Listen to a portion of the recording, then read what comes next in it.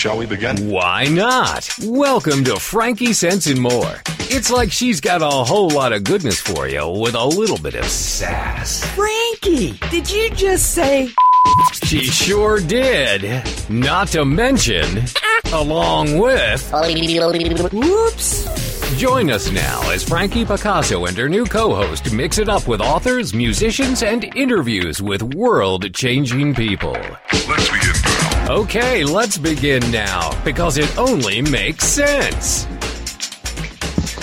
And hello there, and welcome to Frankie Sense and More. It is such a cold day here in the Great White North. As a matter of fact, we're probably going to have snow in the Great White North in a little bit. So I guess Santa's just around the corner, you know, as it has to happen sometimes.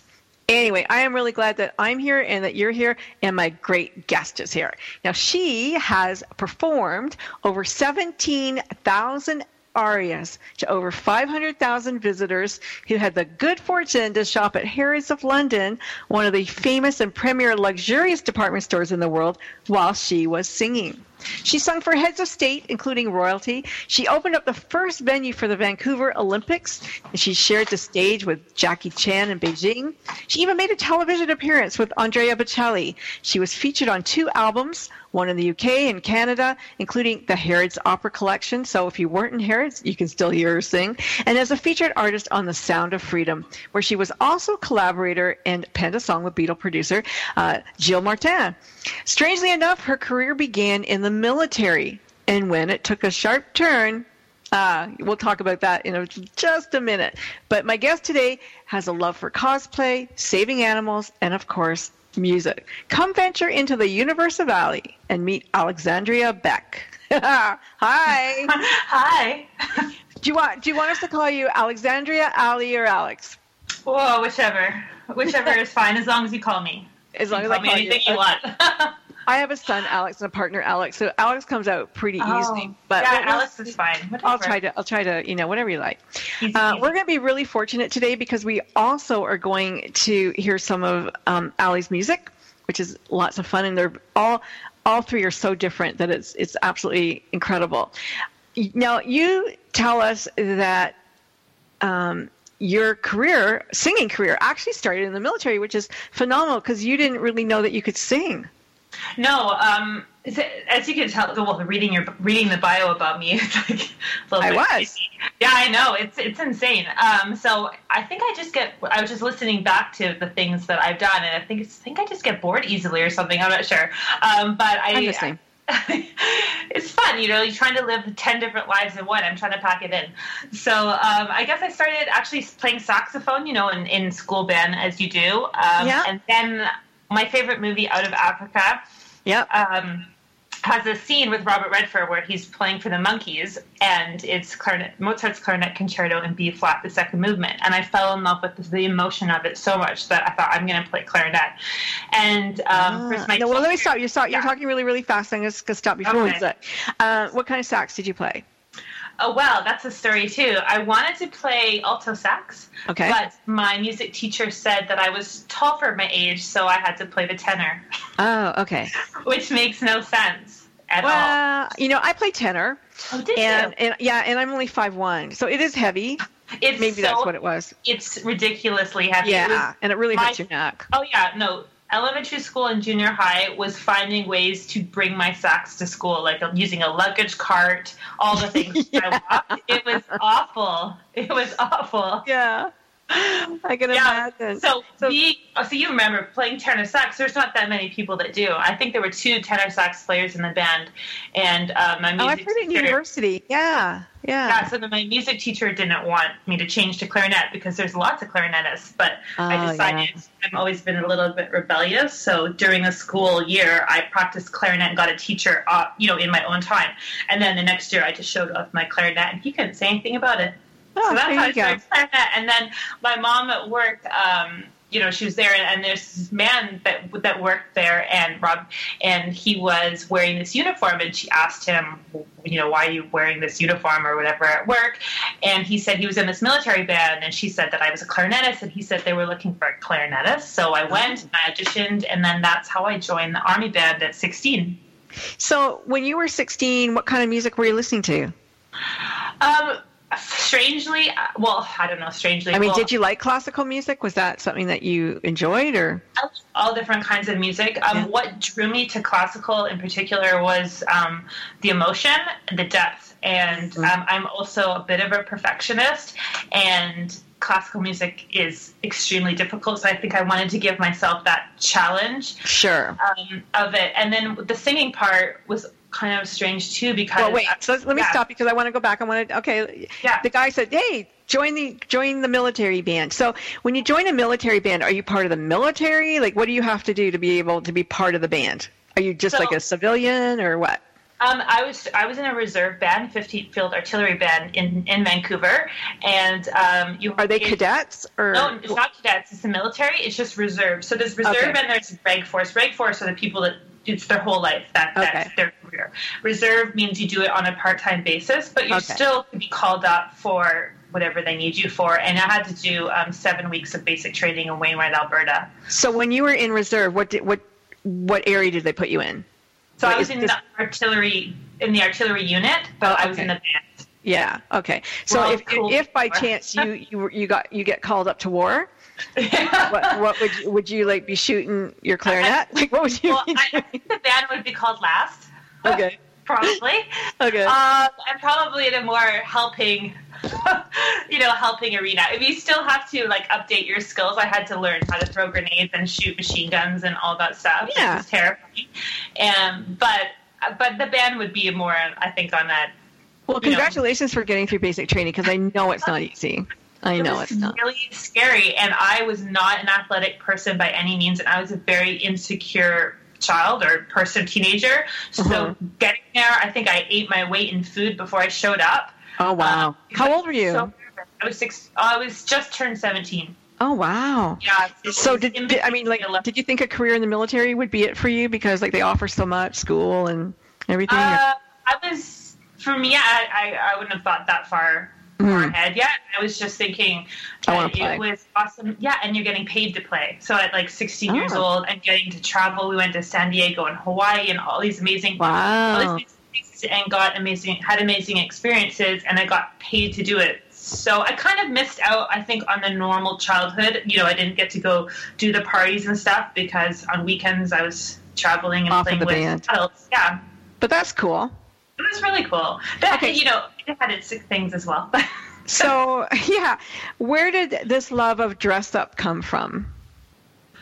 Oh, okay. So I'll take it a step back, because for me, like the Universal Valley, everything is connected. So I got into opera because someone literally said, "Oh, you have an operatic voice," and I said, "Oh, okay," and then.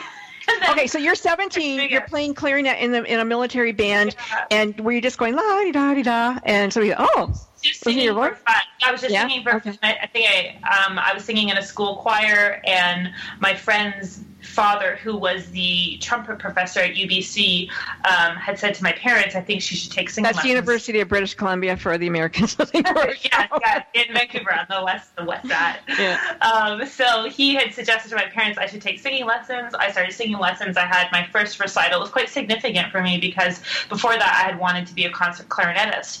But my nerves always got in the way when I played. So when I sang for the first time, it was, even though my legs were shaking like crazy under my dress, I felt it was so great to just not have the instrument in between the audience and myself. It was just me and the audience and the emotion of the song and the character. And so a person came up to me afterwards. She was one of the teachers, and she said, have you ever considered doing a career in in singing?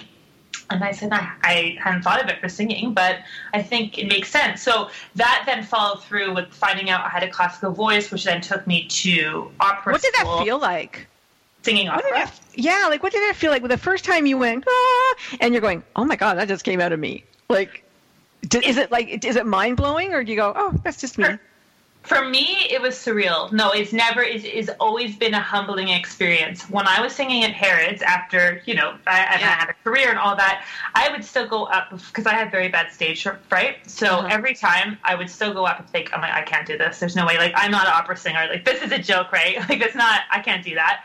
And then I would start singing, and it was like, I don't know, it's almost like something else was coming out of me. I know a lot of singers, I don't know outside of classical in this regard, but a lot of classical singers refer to their voice as being like a separate entity. We say it's, you know, it's an it. It's your instrument. Yeah. Yeah. It's not like it's me, it's something else. So it was like the voice took over, and it feels like, because when you classically sing, you're not singing with a microphone or right. And so it's resonating inside of your head. And that feeling is like this euphoric rush of excitement and adrenaline, and depending on what you're performing, mixing that in with acting, and then of course then going to the costume element, it is like it can be this overwhelming, unbelievable experience that you could be having just inside of your body. It's quite something. So, you know, typically when we think of opera singers and people, I don't know that many people that go to opera anymore, but I went to Havergal, and so, you know, we were exposed to opera very young. And a lot of times you think of opera singers as middle-aged, you know, overweight,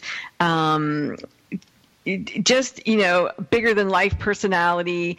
And, you know, I'm sure that when people see you today, especially the last few days, they would never in a million years saying that you're an opera singer. I haven't announced my hair. I'll be announcing on Instagram tomorrow, I believe. Oh, okay. I won't say it out loud then.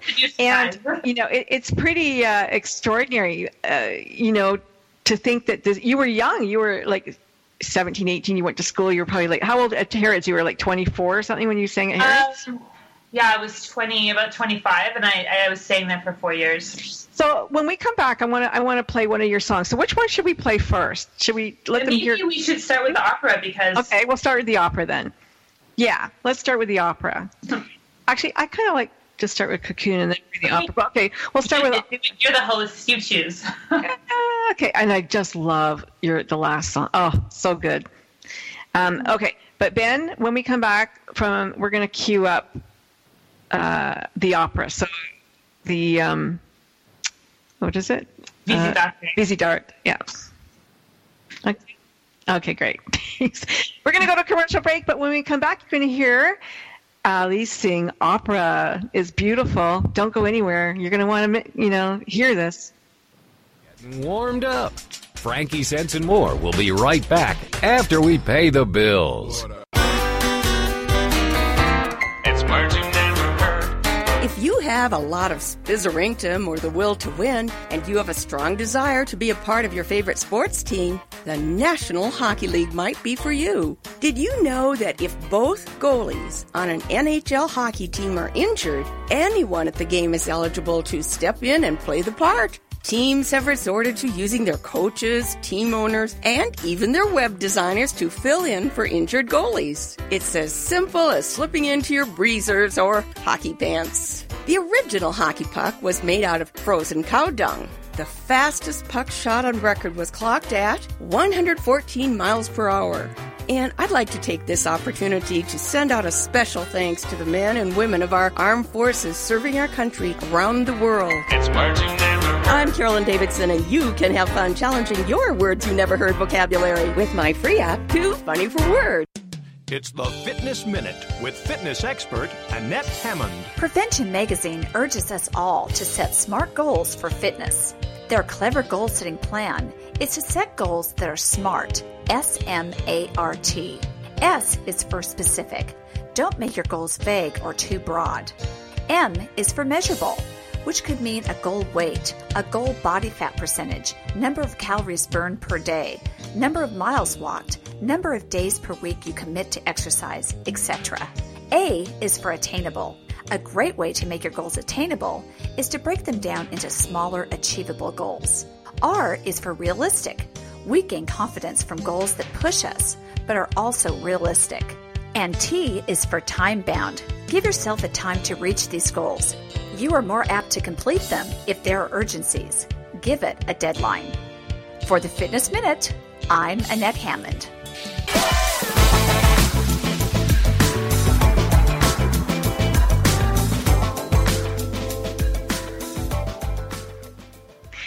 And we're back. It's Frankie Sense and More. I am your host, Frankie Picasso. My guest today is Alexandria Beck.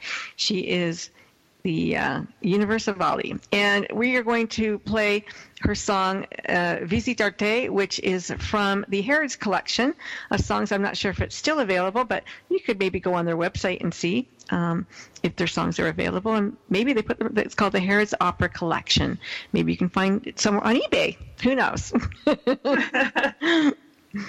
But as soon as you're ready, let us know, Ben, and here we go.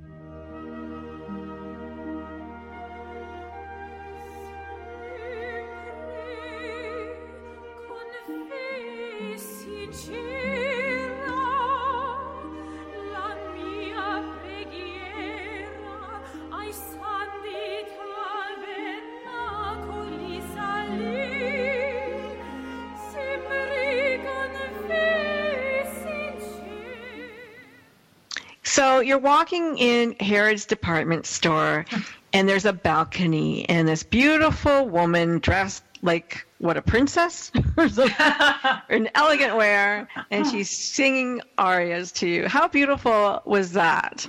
Oh my gosh, that's incredible. Thank you. And so did you have to learn German and Italian?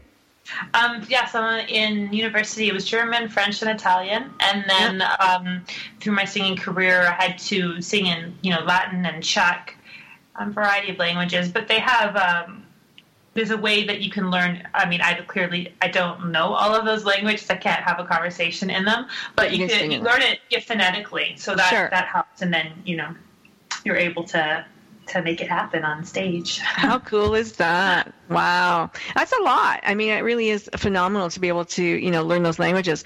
And yeah, it's hard to have a conversation, but still. You can sing. I can sing in them. I can sing it. If we just talk about what's in an aria, then I can talk for days. Yeah. Oh, wow. So what was that about? That aria? That opera, yeah, the Visitarte. What is that about? It's one of my favorite composers, Puccini. It's a opera called Tosca, and like many female roles in opera, it's dramatic and usually it's fatal. Sure, it's been a fatal moment for her, but it's for the love of art. Basically, that's the title of it. And so it's usually in operas there's arias, and then which is like aria means song in Italian. Sure. And that's when they have a break in the drama of the story. So it's not, sometimes there isn't necessarily anything dramatic happening in that piece, but it's letting out the emotion of that. And then after an aria is done, then it gets into the action points where another person, a character comes in or this and that, and it goes on with the story. But operas are quite interesting. I think a lot of people are intimidated. I mean, yeah, they are, because I guess they think, I don't understand it. I don't know what it's going to be about. And it's kind of unfortunate. I know the opera world, it struggles, and especially in North America, it's not ingrained into our society like it would be in Italy or Germany. But I want to say to people who maybe are intimidated by opera, they think, like you said, like it's just this middle-aged, not that that's any problem with that, but there's a stereotypical view of what an opera singer is or what opera is, and it's literally anything but, because the majority of operas are about really, like, it's almost like Shakespeare. Shakespeare can be taught by conservatives or this and that, but the stories are not. So there's rape, and there's jealousy, and there's murder, and there's things that we're dealing with, well, especially now, but there's things that we're dealing with as just a human race. So I think if people can look past maybe thinking they have to know what the words are necessarily, or that they need to speak the language, or they need to have studied what it means. You could literally just, go to opera or search up opera on YouTube or something, and just close your eyes and listen and let the amazing orchestration guide you through the feelings. And then even just that alone gets the story across to you. And it helps sometimes just to know what the story is about before you go. And that way, you can, even if you don't know the language, you can certainly follow the acting and figure out what's going on. Absolutely. So it is beautiful, and the set designs and the costume and the orchestra and just everything. It just makes it, and people dressed up. It's so nice and elegant. Usually, today everybody, anything goes, I guess. But it's nice when it was elegant and beautiful. And it's kind of nice doing it at Harrods was such a privilege for me to have that experience, because at Harrods, obviously, as you were saying, it is like a very luxurious department store, very famous around the world. But there's, at the time, it was the second destination that tourists went after they got out. I think Big Ben was first and Harrods was second. So there's people from around the world, from all walks of life, coming, and they would go up down the escalator, hear this voice. A lot of people thought I was lip syncing, which was a little frustrating to me. Because maybe I made it look too easy or something, but I thought I would literally have people come up to me afterwards and say, "You weren't singing." No, you weren't. Like, they were convincing me that I wasn't. Yeah, that's so funny. It was real. But I got a chance to meet all these people, and they got to have this moment, this brief moment in their day, where they have this experience, and maybe it's just walking by, whatever. But for some, it was emotional. It was quite unique. Little 5-year-old Allie, Alexandria. Yeah. From Denmark. My father's Danish. Your father's Danish. Yeah. And so when you were a little girl, you lived in Toronto? I was born in Toronto, and then when I was 9, we moved to BC.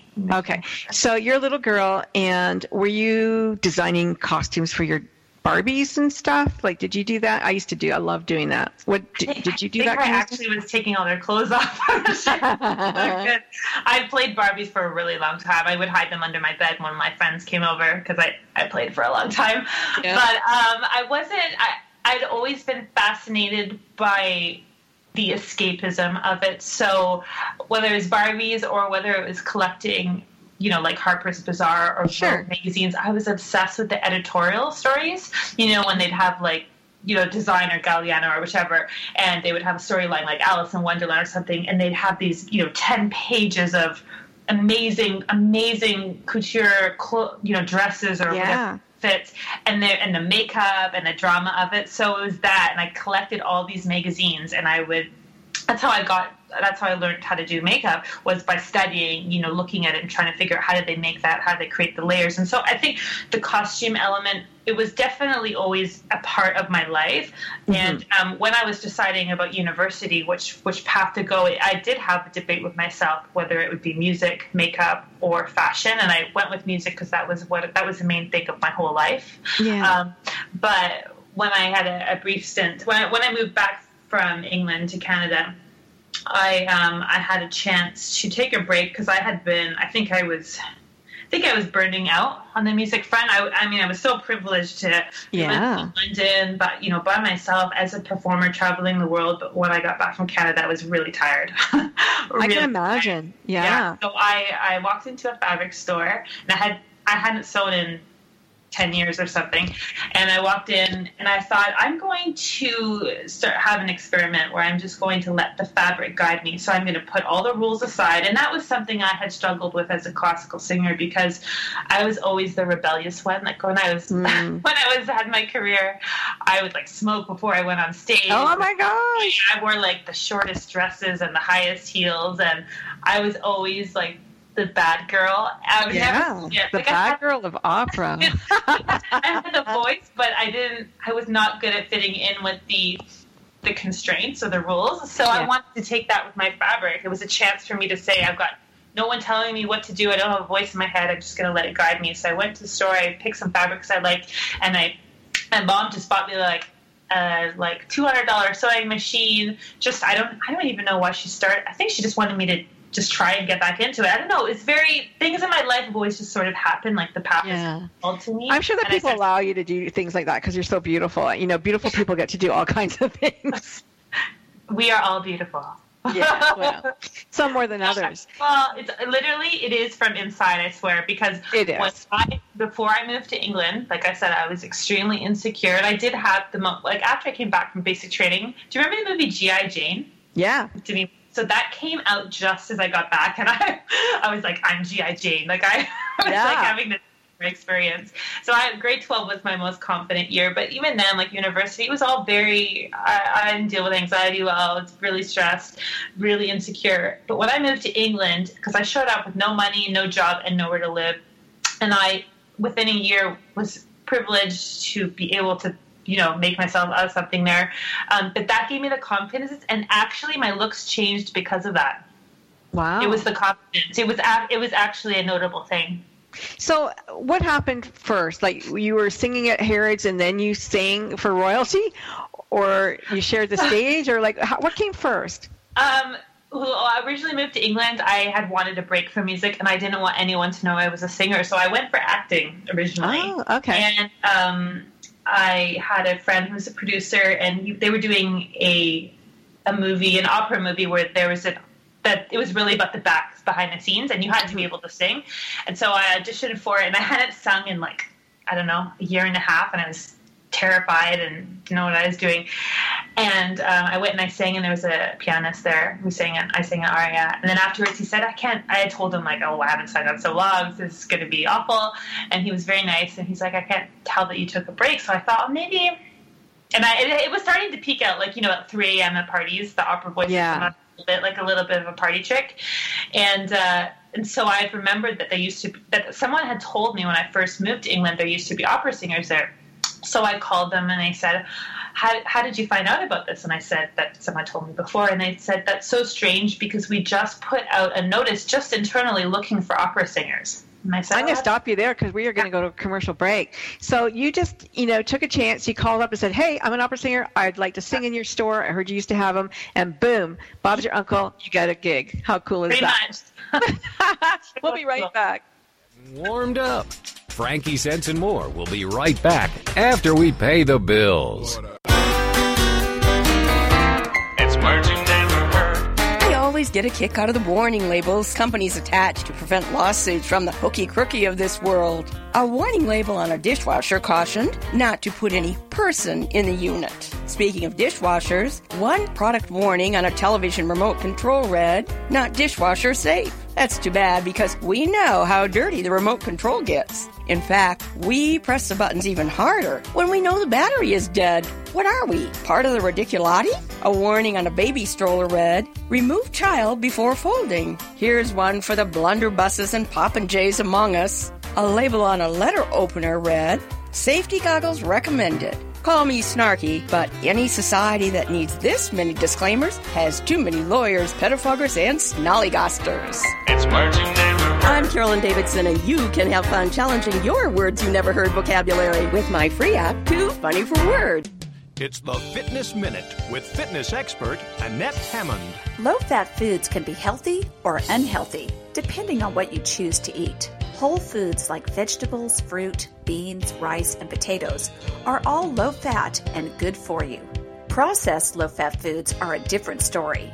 Eat this, not that, says that the term low-fat is synonymous with loaded with salt and cheap carbohydrates. Many times when the fat is taken out, it is replaced by unhealthy ingredients that are not good for you.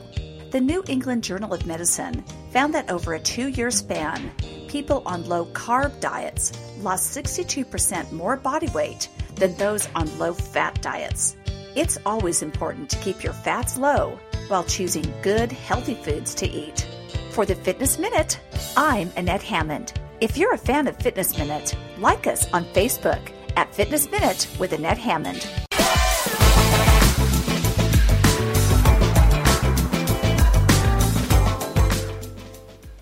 It's Frankie Sense and More, and we are back with my guest, Alexandria Beck. And on Frankie Sense, our show is always loosely aligned with United Nations Global Goals, and this is no different because Allie is a activist, animal activist. And one of the things that she does is she puts on charity events. And this is where her cosplay comes in. Now, I want to know about why Halloween charity events, because you really get to dress up. Yes. I Okay. love Halloween. Halloween is my favorite time of year. And I'd always wanted to do charity events, but the reason I chose Halloween was literally because I just thought I don't know if this sounds egotistical, but I just wanted to go to my party. I just thought my party would be so fun that I had to put it together because I couldn't find other parties as fun that I could go to. How cool is that? So I know that this year you did a charity event for Storybook Farm. Those are the primates that live there. And I did a show on Storybook Farm, and some of you might remember the artist, Warhol.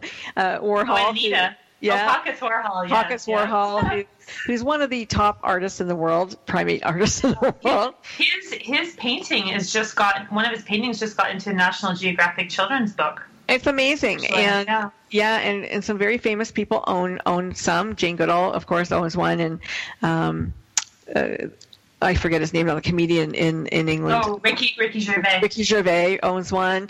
And I mean, they're very cool. And these animals, a lot of them came from labs and other places, and people shouldn't be keeping exotic pets. And so they're not pets at Storybook Farm. They're animals who get to live their life as they're supposed to.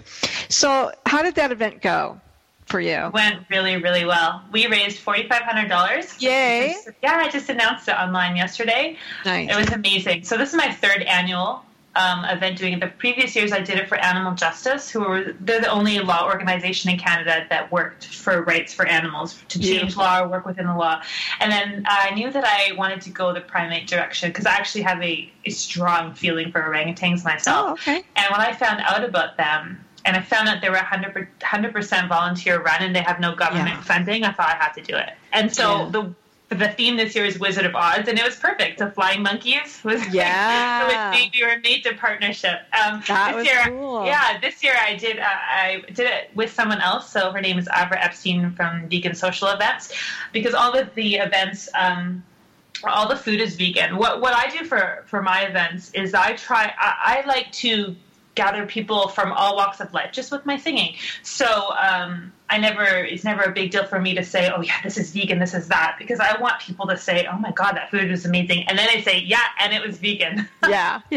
Are you vegan? Do you keep vegan at home? I am vegan, vegan for the animals. So I started as a vegetarian and went through, it's a journey. It's a journey for everybody. Everybody has their own experiences of their reasons why. But for me, I did it for the animals. I can handle the suffering for it. And then it made sense then, of course, to start doing my charity events.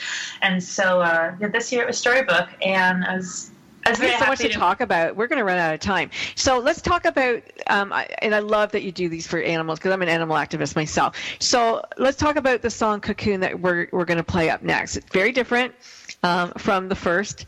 Very different. Yeah, so when I was in London, I discovered I could sing other genres and not sound like an opera singer doing so, which sort of made sense with my I'm a bad girl opera singer to break the rules. Yeah. So I've been working for years to work on that vocally, to be able to flip back and forth into different genres. And one of my songs during the transition of that, I released under the name Allie, which was my childhood name, and it's called Cocoon. So it's a mixture of pop vocals and opera vocals in a hopefully unique way. And then the video actually involves my cosplay because I made the costumes for the music video as well. Did you write this song? I did. I wrote it with Simon Wilcox and Togs. We all three met up in his amazing home, which is in the forest, and we wrote the song together. Yeah. All right, Ben, let's go. We'll play Cocoon by Alexandria Beck.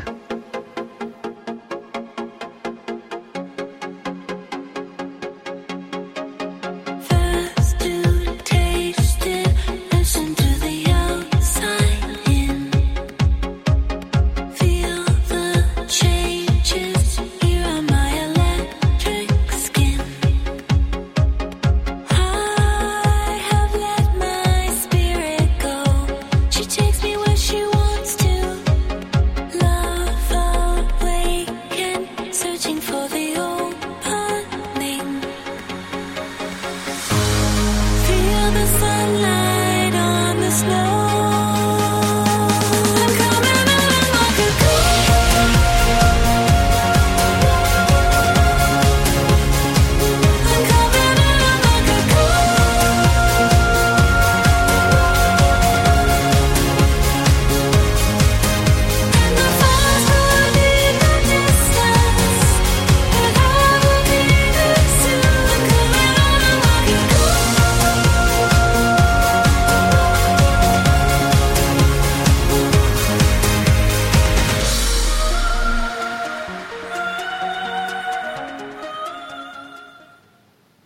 Wow. Very different. Yeah. Very cool. What a neat song. And what was that about? So it's very simply, it was about coming out of my cocoon. So when I came back to Canada, I had a lot of struggle, and I went through chronic pain began to be part of my life, and I had PTSD from things. So writing the song was a big deal because I went into a cave, which is actually, as an aside, where it was filmed in Bonnechere Caves, and there were bats there, which was cool.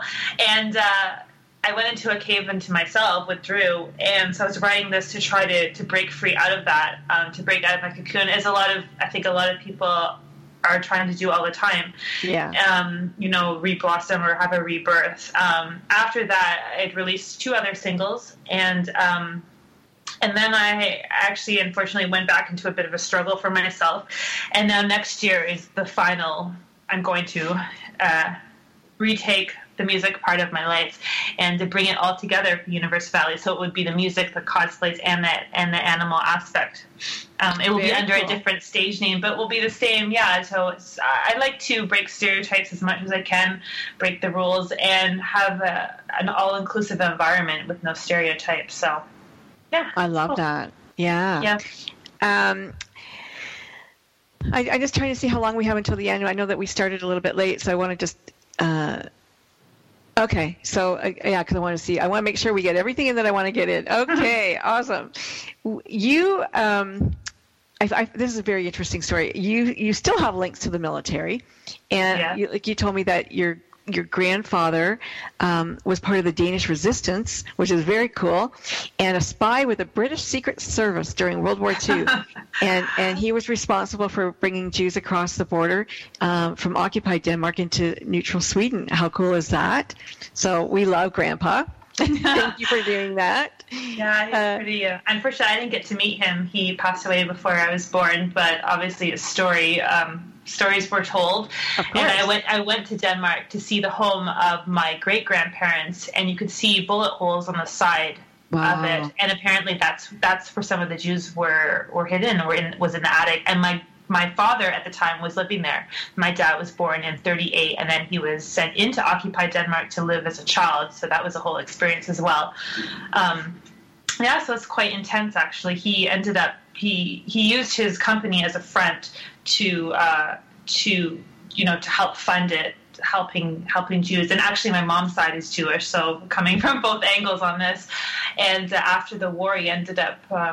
He eventually moved to England with my father and my uncle, and then that's how I became British citizen, even though I don't have any British blood. But I'd like to say it's because of his work as a spy that I was able to get a passport. Yeah.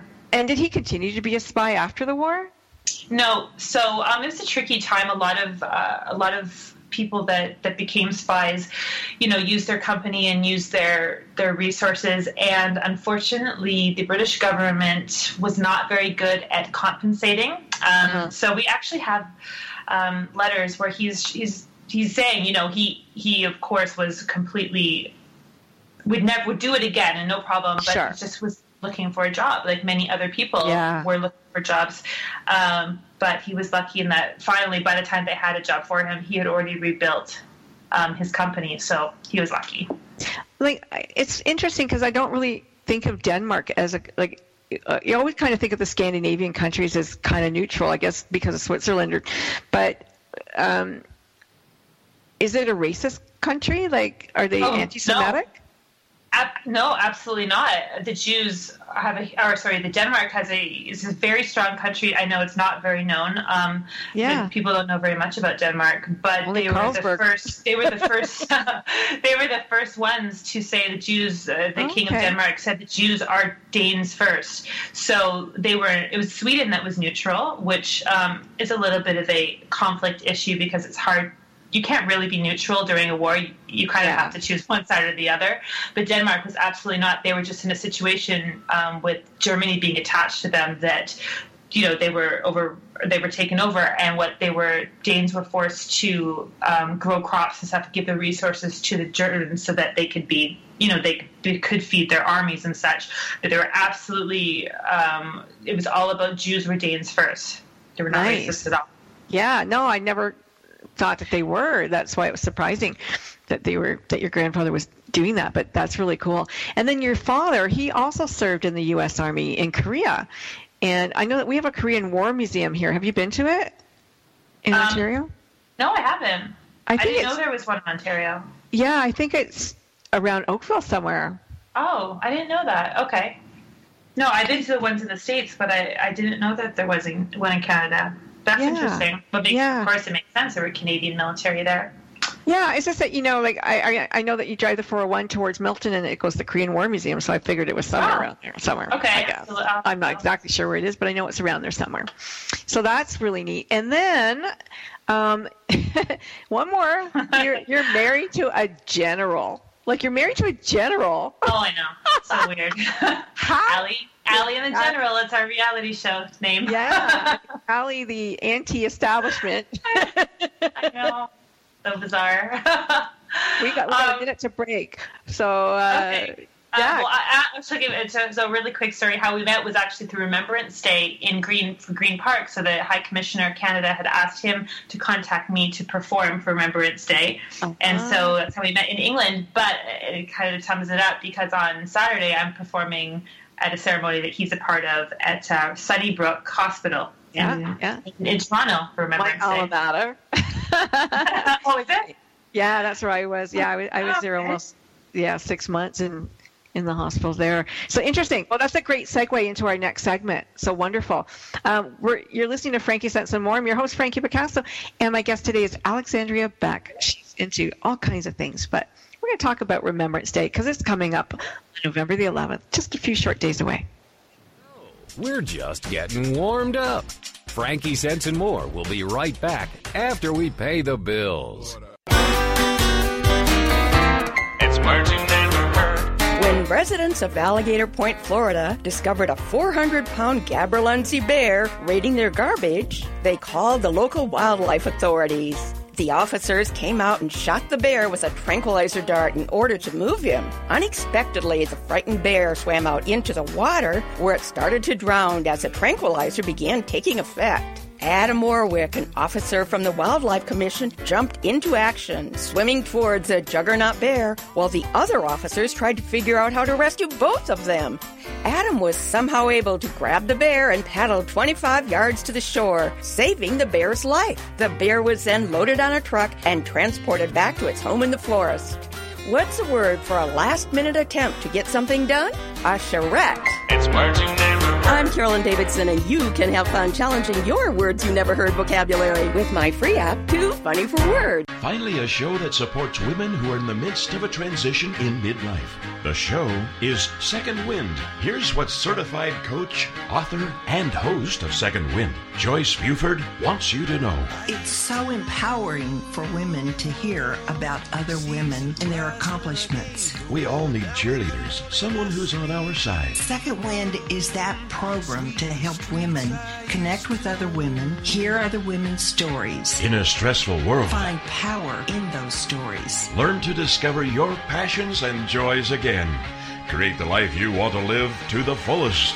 Join us for Second Wind with Joyce Buford, Tuesdays at 9 a.m. Central, right here on the TogiNet Radio Network.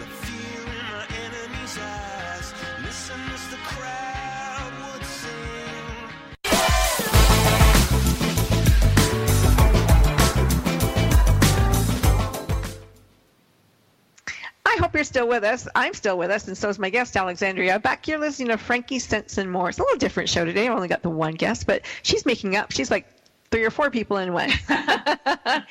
Before we went to break, we were talking about the military and her family's long history in the military and how she's married to a general. And you said that you met the general because he called you up to do an event, to sing at an event? A Remembrance Day event or Veteran Day? It was in London. We're both London, Ontario, or England? London, England. And we were both living there at the time. At that moment, I was, always doing Harrods and then traveling around the world, getting to do, singing for the Crown Prince of Dubai and all, doing all these, I guess, random things. So is he general in the English British Army or no, in Canadian. In the Canadian. Oh, okay. Yeah, and they have people that serve Canadians serve all over the world. Sure. Yeah. different countries. And so I had started getting involved with the Canadian embassy there and singing for, especially with the operatic voice, it worked well for those kinds of events. Sure. And so because of my military background, I thought maybe I should do some stuff with the military, sing for the military. And so the High Commissioner at the time had called him to ask him to get in touch with me about singing for Remembrance Day at Green Park, which is because there's a memorial there, which is right beside Buckingham Palace. Okay. And usually it's just, I think they just play a taped recording, but I thought it'd be nice to have a voice sing for the people. And so he had called me. It was, I think, November 4th, and the event was actually November 8th. And so I sang it. I think CBC News World, actually, they filmed it, and they did a news story about it. Wow. Yeah. And love blossomed. It did, yeah. Was he like when you first saw him, like, oh my God, he's so hot? Or did he just grow on you? He's listening in. Oh God, I have to be careful what I say. No, actually, when I saw him, I thought he's trouble. Yeah. Was he in uniform? I met him in the office. So when he's working for the embassy, so they just wore suits. Yeah. It wasn't the, oh my God, military guy in uniform thing. Yeah, that's so funny. So you sang for that, and now on the 11th, just 2 more days away, actually, it's Memorial Day, Veterans Day, Poppy Day for some of those of us who were the poppies, and you have an event. I do. I'm singing at Sunnybrook Hospital in Toronto, which you said that and I'm sorry that you had to be there for so long. But they have a veterans wing. They do, yeah. Yeah, and it's quite amazing, actually. I mean, you can never, discount, as people get older and senior citizens and stuff, or they go into homes, people, I think the general public maybe discounts them or thinks they kind of just disappear. But they're amazing people who have experienced these amazing things. And there's this one man, I believe his name is Jack Ford, and he actually did war photography. Wow. And he did photos of Winston Churchill up close and the king and all these amazing stuff. And he's one of the people running the residence there. And I think which reminds me, I'm going to stop you for a moment, because if those of you who are listening, if you remember, Jonathan Sands is Winston Churchill's great grandson. He's been on the show twice. No, really? Yeah. Wow.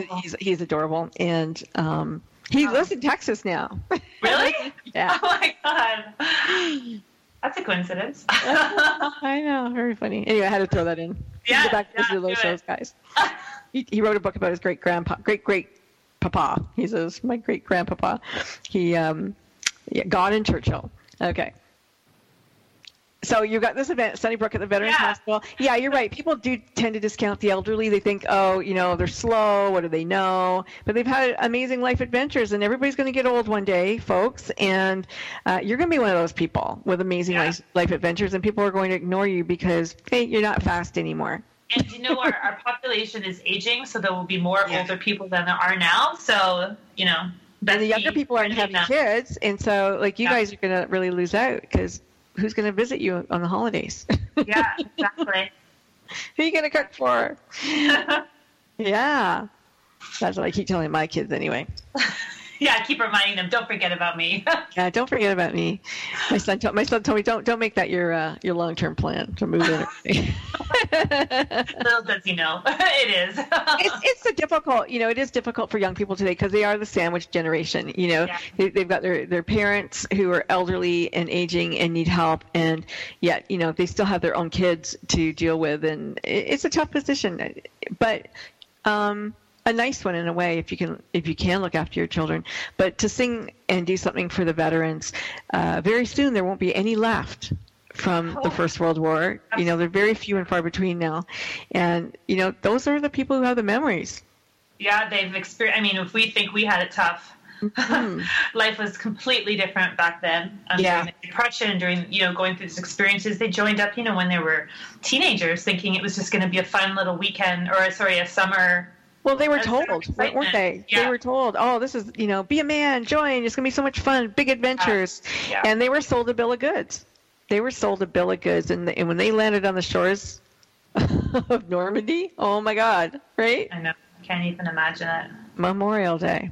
So I guess it's funny that I did marry someone who and a general in the military. But as I think back, I guess it kind of made sense as my lineage, and I do believe in honoring people and experiences and struggle, and I'm very much about the underdog. So you wrote the song "You Keep Us Free," and when did you write it? So I wrote it. I wrote it in England. Okay. With Giles Martin, who's the son of Sir George Martin, who was the Beatles producer, and then Giles has taken over that reign and done a lot of stuff for the Beatles. Beatles work, and we did it in Air Studios, which is actually a really famous studio in London Sir George Martin started, and we did it upstairs at the very top, in this little attic thing. Yeah. And we're writing. It was very cool, and we wrote it for this album that I had been asked to come over to Canada. That's kind of the reason I came back to Canada, was to do this album that was featured on called The Sound of Freedom, and it was to help military families in Canada. Nice. And so we wrote this song, and it's about it's called "You Keep Us Free." So obviously the title kind of makes sense, what it's about. But it's basically just I was trying to find a way to give back, and with only limited understanding from my point of view. At that point, I wasn't a military spouse, so now it's an even more understanding of what it's like. But it's just about giving back. Let's play, Ben.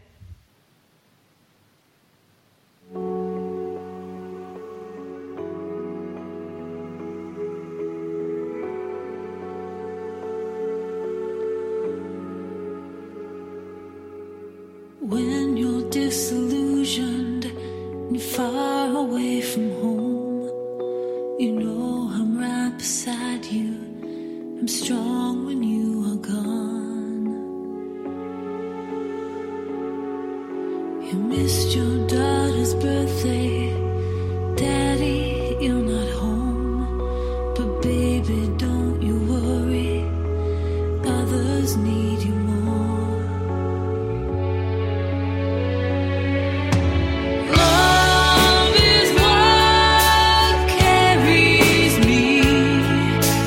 Faith in you is the key.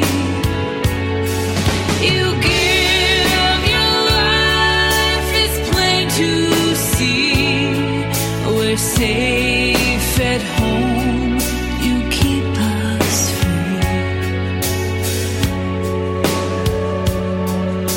I know you wanna be here when nighttime falls, but other people need you to help them when they call.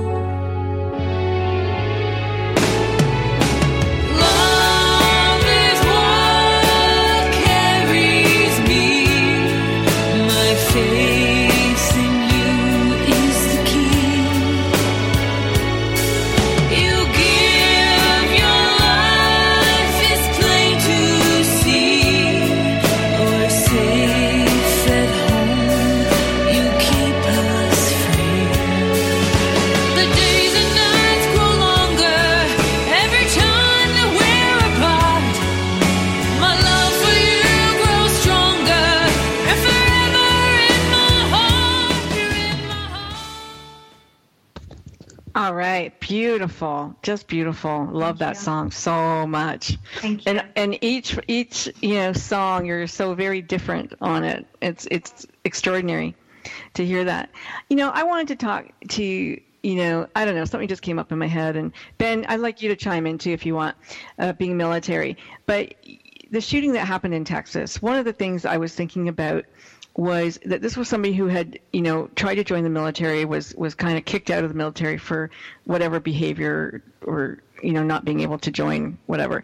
But, is it possible that, and I think it is, that soldiers aren't being debriefed, that maybe everybody needs to be debriefed because of PSTD, or that everybody who is in the military just needs to undergo something before they're actually really let go back into society? Because it just seems that so many of these acts of terror and violence, in North America are from military people who are either in the military or just out of the military, or who went AWOL in the military. And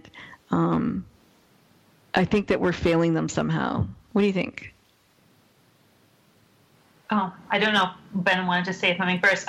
So, I mean, PTSD is a huge aspect to not just military people, but people in general. And I think, I mean, for Canada, I can only say so much, but the CDS is trying to put people more at the forefront.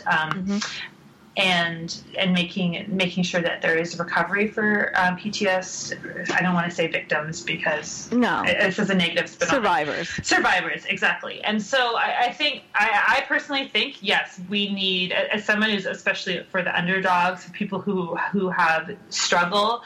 I think that people need more resources. They need more help, and they need more understanding from everybody. I know, obviously, in the States, it's a very patriotic country. Canada, we're not so open about our feelings about that. And I think that there's a bit of a disservice because a lot of people. Oh, we've only got a minute left. Sorry. Oh, okay. Ahead, so I was just going to say, so people and the military families, struggles tremendously. Just moving from one post to another post is a struggle in itself, let alone going to Afghanistan or whichever. So, yeah, I agree with you. I do think that there needs to be more help.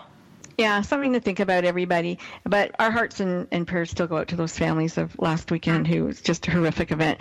Alexandria, I am so pleased that you were able to, join me today, and we got to, learn a little bit more about the universe of Allie.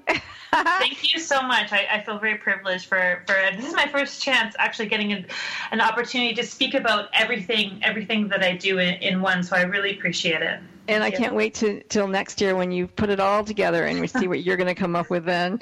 Thanks, everybody, for joining me today. Frankie Sense and More. I'm your host, Frankie Picasso. Alexandria Becca was my guest, and we will see you again next week. Oh, happy Thanksgiving next week. We won't be here. Hit Rash Production.